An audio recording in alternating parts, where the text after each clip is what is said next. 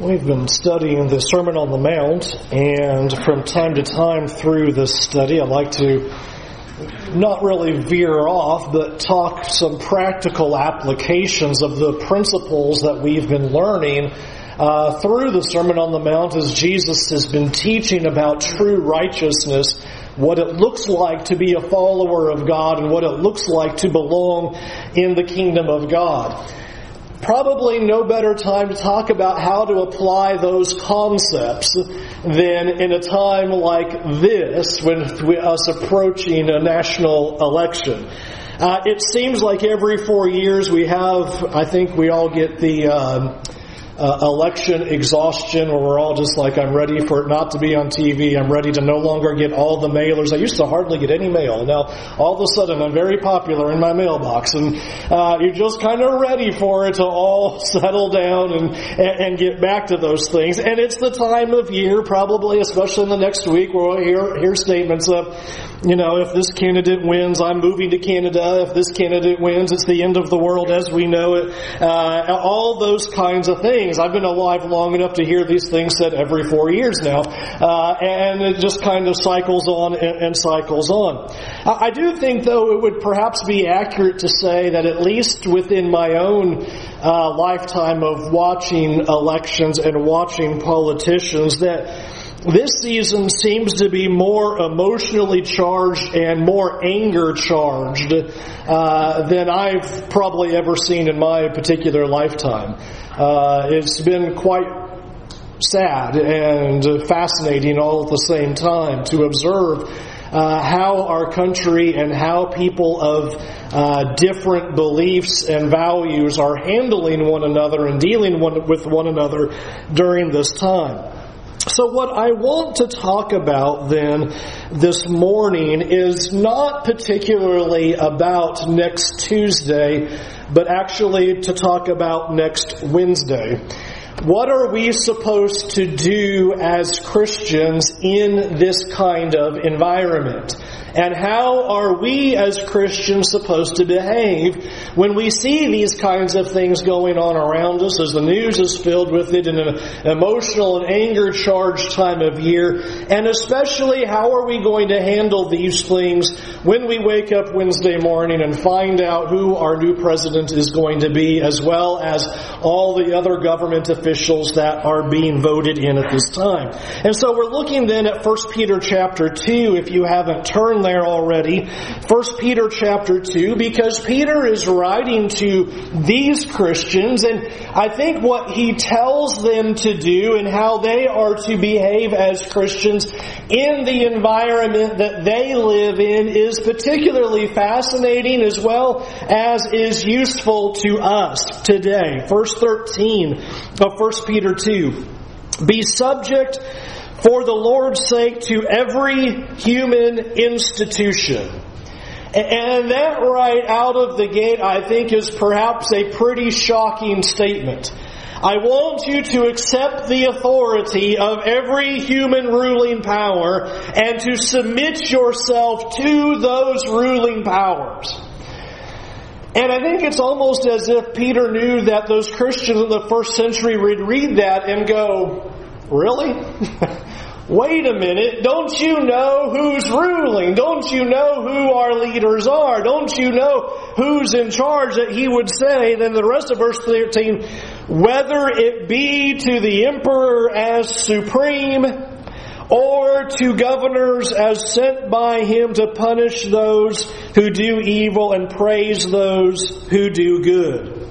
And what God does is He says, I'm not giving you a theoretical where I want you to obey the governing authorities and I want you to subject yourself to every human ruler and every human institution, so long as the rulers are Christian and they always do what is right and moral and good.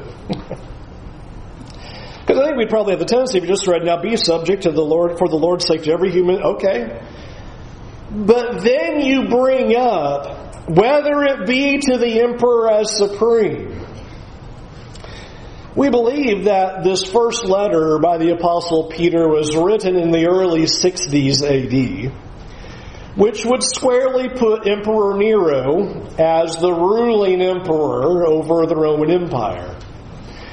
And I just cannot help but think what a jarring statement it would be to say, yeah, I'm including him. I want you to submit to him. And many of you have watched any History Channel, Discovery Channel, learned any of it in college or high school about the Roman emperors, or remember any of our studies through the book of Revelation and looking at those Roman emperors. They were not the epitome of virtue.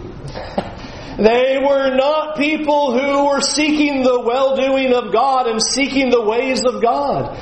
They were not righteous people. They were not moral people. They were not good people. And yet, even still, notice the Apostle Peter says, I want you to subject yourself to them. I want you to submit to every human institution. And he reminds us of why this would be. And he does it in Romans 13 that we'll look at in a moment. But the reason behind this is that when we rebel against human authority, we are rebelling against God. And I don't know that we always look at it that way. But God constantly tells us, I want you to submit to the rulers. I want you to yield to the governing authorities. And it's not just simply the institutions. He uses here in 1 Peter, he speaks of the king or emperor, whether he is supreme, to submit to him. And verse 14, and to the various governors, the various rulers that were over those various provinces throughout the Roman Empire, wherever you lived and who you would be under at that time. I want you to submit to them as well. The Apostle Paul said in Romans 13, verse 1, let every person be subject to the governing authorities, for there is no authority except from God. And those that exist have been instituted by God. Therefore, whoever resists the authorities resists what God has appointed. And those who resist will incur judgment. These were not optional words or a good idea of what Christians should do in theory. God has put these rulers in place, and you are to submit to them. You are to yield to them. For if you resist them, you are resisting God, for God has appointed them. And if you resist them, then there is a judgment that is going to be incurred. In fact, Peter does the same thing in verse 14 when he says, to governors, and you may underline, as sent by him. God sent them. As sent by him. And we saw that very study when we looked in Daniel chapter 4. What did Nebuchadnezzar have to learn? God is supreme. And that God is the one who causes the rise and fall of nations and the rise and fall of kings. And constantly God is trying to drive into the minds of His people that God is supreme and that God rules over the affairs of the world. And that we then are to yield to these authorities and yield to the rulers and yield to those who are in charge, that we are to be subject to them. I believe this is where the practice of faith comes in. And you see that in verse 13. Why are you subject to every human institution, whether it be to the emperor as supreme or the governors as sent by him to do these tasks? You do it for the Lord's sake, he says. The reason why you submit is that you are doing it for God. And notice the basis that undergirds this in verse 15. For this is the will of God, that by doing good, you should put to silence the ignorance of foolish people. Now, did Peter just go off on a tangent there and start talking about a completely different idea? Subject yourself to the human institutions. And oh, by the way, make sure you do your good deeds. And we'll talk about good deeds now for a minute. How is he talking about that you would do the will of God and do good? By submitting to the human authorities and rulers and powers. And notice the process that he describes is what you are doing is you will do good, you will submit to these rulers, and in the process of doing that, he says that you would put to silence the ignorance of foolish people. And you try to read into that and go, what was going on in the first century that you would have this problem? But it seems to me that there is a picture of, there's a problem that we don't want Christians to look like, that they're trying to overthrow the authorities. And you have these foolish people who are saying, that's what Christians are trying to do, is they rebel against these authorities, and they rebel against these rulers. And he says, that's not the will of God. You do good while you submit to these rulers. You continue to do what is right. That we are not to cause Christianity to be discredited in any way by not submitting to those who rule over us. It is a reminder then about where our hope lies and in whom do we put our trust. Because God is saying, I want you to do this for my sake. This is my will that you do this. Twice he does that. Verse 13, for the Lord's sake. Verse 15, for this is the will of God. This is what you have been called to do. And we are being called then to submit and to put our hope in God, that God is in charge and I will trust in Him, and therefore I will yield to these authorities.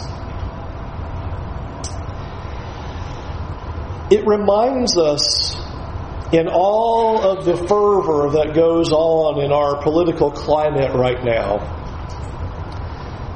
that we are not here to believe that if we just had the right person get in, we would now have heaven on earth, and it would just make everything all better. We are supposed to be showing people that in these times, your eyes need to go to God. That God is the only place for hope. That God is the only one who can solve this. That God is the place that we put our hope, we put our trust, we put our faith. Everything is about Him.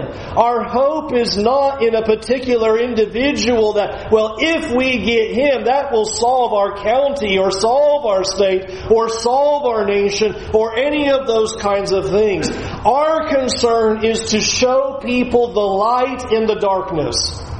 We must point out to people, this is a dark world, this is a nation and a society and a culture that is turning further and further away from God. And as Christians, we will shine light upon that equally, whoever it is.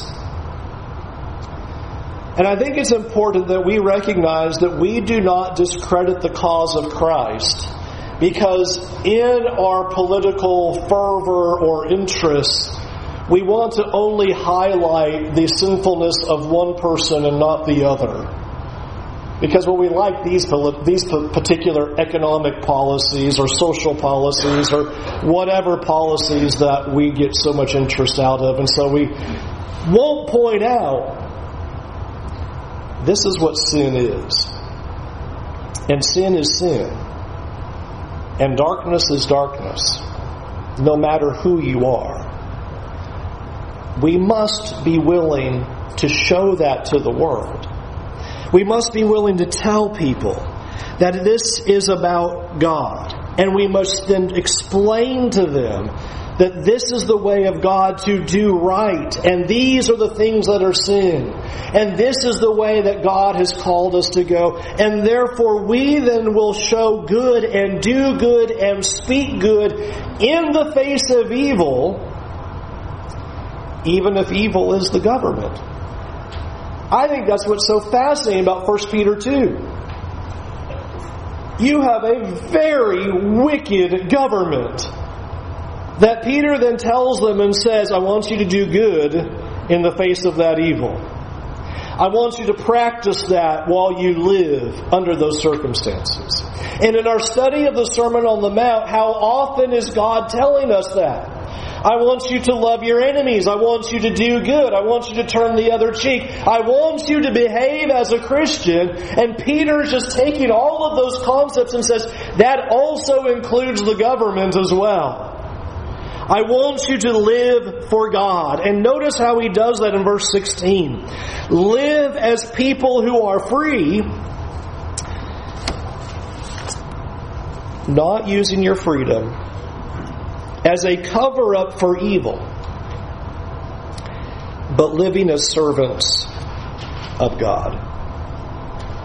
You have a freedom. Don't use that freedom to do evil, to speak evil, to no longer behave or speak in a way that represents Christ, because that's why we're here. We represent Christ. That's who we represent. That's who we follow. That's where our allegiance lies. And it doesn't matter what our society is, what our culture is, what our economic situation is. It doesn't matter if we were under a dictatorship. It doesn't matter if we're a full democracy, if we're a republic, whatever it is. We represent Christ. If we become completely socialism, if we are completely capitalist, if we are completely under the scourge of who knows what other nation one day, we represent Christ. It doesn't matter what the climate is, we're always supposed to represent Christ. This is why being a Christian in the first century was so difficult. Remember what's happening in the first century as you move to the later part of that. And what happens in the second century and the third century for Christians. Because they represent Christ, a persecution begins. Because they will not bow the knee to the emperor, and they will not worship him, as Revelation depicts. Because their allegiance stays to Christ through and through, they begin to suffer, and they suffer severely. And the Apostle Peter is reminding us of that. We submit to these rulers because we serve a higher power, and we serve a higher ruler. We have a greater king. That we recognize that it is Jesus that is on the throne. And that He is in charge. And that He is pictured on the throne, ruling the world, ruling the nations. That is what sets our hearts and our minds at ease to begin to submit and obey. Is because we know that God is on the throne, because God is ruling. And therefore, being Christians means we cannot act dishonorably. We cannot speak dishonorably, whether it be toward God or toward other people. And I think that's particularly true when we talk about candidates and we talk about elections and we talk about politics and all of these kinds of things. That the way we speak and the way we act cannot begin to discredit God. I want you to notice this over in Matthew 17, because Jesus does something here that we might have missed. I know I've missed this. And so I was so intrigued by this, because what Jesus does here is just fascinating in dealing with the authorities. Matthew 17:24. So when they came to Capernaum, the collectors of the 2 drachma tax went up to Peter and said, "Does your teacher not pay the tax?" He said, "Yes." And when he came into the house, Jesus spoke to him first, saying, "What do you think, Simon? From whom do kings of the earth take toll or tax? From their sons or from others?" And when he said, "From others," Jesus said to him, "Then the sons are free." Now wouldn't the rest of this then be Jesus saying, "Therefore, since the sons are free, we're not paying taxes"? I have come, and I have just proven to you that we have no basis by which we need to respond to what this tax collector has to say, and we will not do that. We will not yield for a minute. Notice what he says. However, not to give offense to them, go to the sea and cast a hook and take the first fish that comes up, and when you open its mouth, you will find a shekel. Take that and give it to them for me and for yourself. Why did Jesus do that? To not give an offense. Jesus could have said, "Hey, this is the way it is. Bring all those guys who have a question in here and I'll teach them. I'm the Son of God. I am the King. We don't have to do this. And he goes, but we don't want to give an offense. That is a very important principle that the Apostle Peter is getting at here. That as we live as people who are free, we are not using our freedom as a cover-up for evil, but living as servants of God. That what we do and how we talk to our neighbors and how we talk to co-workers and how we deal with people in the world, that what we are always doing is living as servants of God, that we are always showing God. We're not praising evil. We're not overlooking evil. We are showing God when we communicate. And we are showing that through our submission to the rulers, and we are speaking and acting in such a way so that we silence the ignorance of foolish people. Do you see what Peter is saying? Is that even in this kind of climate, Christians are to be different. We are supposed to behave different, speak different, look different, and not look like everybody else in the world. Because we don't want them to speak of us like they speak of one another. We're supposed to be different. And so silence the ignorance of foolish people. Now listen to how this plays out. Verse 17. Number 1. Honor everyone. Who's excluded from that? Honor everyone. Does that mean I don't have to honor my neighbor? I don't have to honor my coworker? Who is excluded from the command that we honor everyone? Of all the times, this is a time when we do not malign people and we don't tell them they're idiots because they think thus and so, or they did such and such, or they believe this certain way. Honor everyone. Speak with kindness. Respect to all people. We are not given the license in all of the fury that happens. And in this final week, it'll probably just get to a boiling point. To jump into the fray and maliciously speak about other people, or candidates, or rulers, or authorities, or people who think certain ways about those people. In the midst of saying submit, be servants of God, do good in the face of evil, live in this way, and you live in this freedom, he then turns around and says, now I want you to honor everyone. And how important it is that we show that because our allegiance is to Christ. He is what matters. We sing a song. I don't know if we'll sing it tonight. We're having a congregational singing tonight. It's a great song. This world's not my home. I'm just a passing through. I'm just going to have a knockdown, drag-out fight about politics until we go home beyond the blue. Is it really not our home, or is it? If it's not our home, then we represent Christ and we show our allegiance to Him above all else. And we honor everybody in the process. And we show kindness and speak well and do good by them. Friends, the world is in darkness. And we are not going to bring people to Christ by calling them idiots. We represent Christ. And the Scriptures are very plain. Romans 1, Ephesians 4. They're darkened in their understanding. They don't understand the ways of God. It is up for us to show them the light.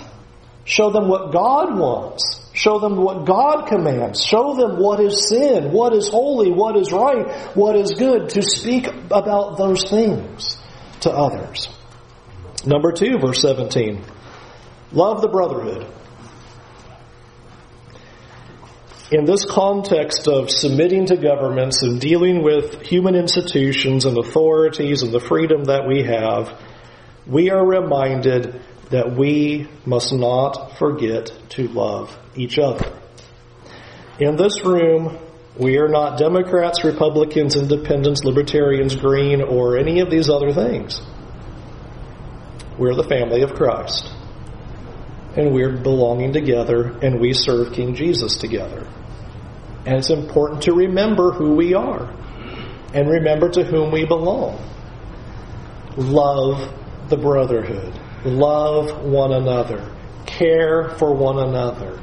And work in that kind of relationship. Friends, our desire, from what we've looked at in the Sermon on the Mount, our desire should be that God is glorified through us, regardless of who is governing over us.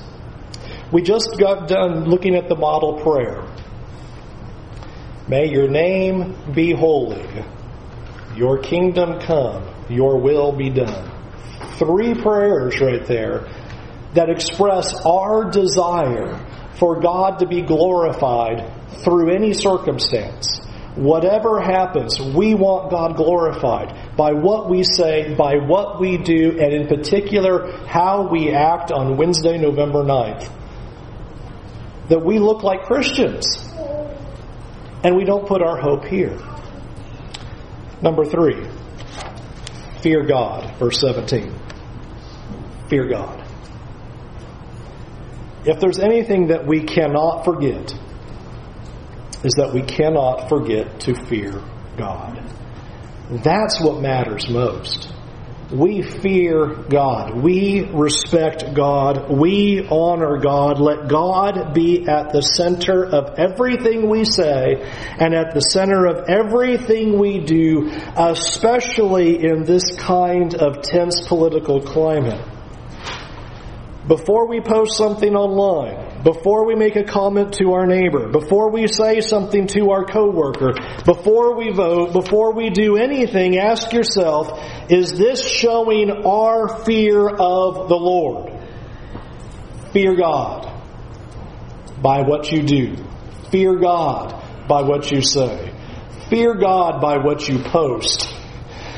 Fear God by everything that you do. Show the fear of God. We must reflect that and not get caught up in what's going on in our nation. Finally, verse 17, honor the emperor. Or to put that in 2016, honor the president. You think that was easy for them? So I'm thinking, first thinking about, oh man, that's going to be really hard. Think that was easy for those first century Christians under the reign of Nero? Think that was easy for them with all those different governors that were ruling over the various provinces throughout the Roman Empire? You think, oh yeah, we'll just roll out of bed just honoring the emperor. Honor the president. We will honor the president because that is what the will of God is. That's what Peter just said. He said, this is God's government, this is God's leader, and we don't honor only when they act honorably or righteously, because when we read about Emperor Nero, or really any of those emperors, it is very difficult to find much anything honorable or righteous about what any of them were doing. And yet he says, you have respect. You respect it. Because that is God's institution. That is God's government. And we yield to that. And we submit to that. And so this is one of the ways that I believe we will look different, is that we will carry that honor. We will show honor. We will speak as Christians. We will be light. And we will not speak or act maliciously in any way possible. Instead, we will reflect Christ because we are citizens of heaven. Jesus is our King.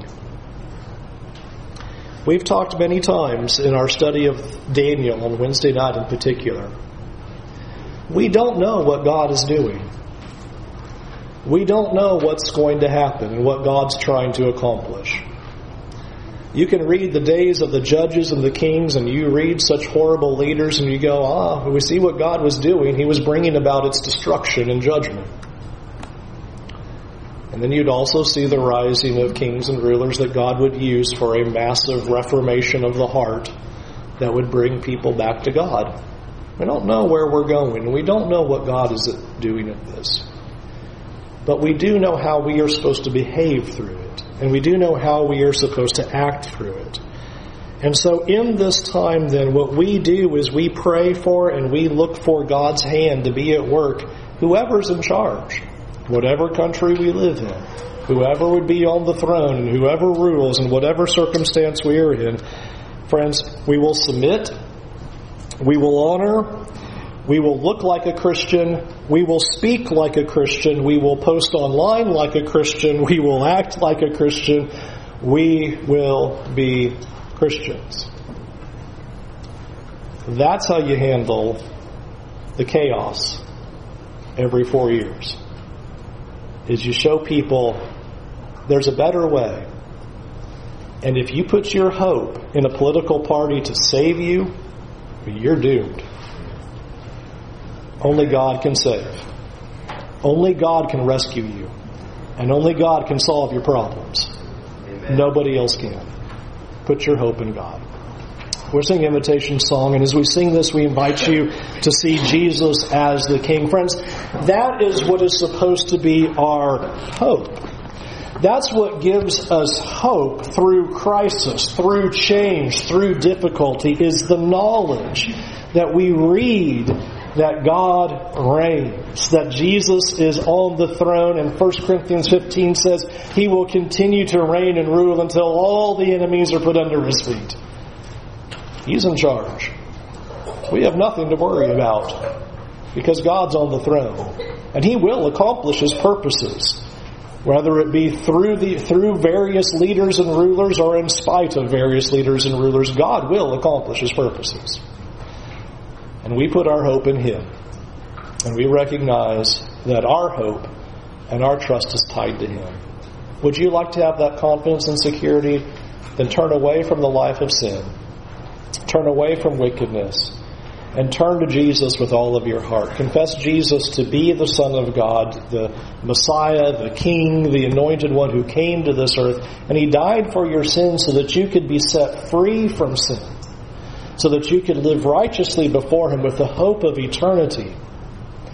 Isn't it a wonderful thing that we get to be citizens of the kingdom of God? The whole thing about the Sermon on the Mount is, here's what my citizens look like. Blessed are the, as He begins it, and He starts listing them off. Here's what my people look like. And they're very different from the world. Will you change your heart and change your ways to belong to Jesus this day? Be baptized for the forgiveness of your sins to enter a relationship with Him. Won't you come now and do that while we stand and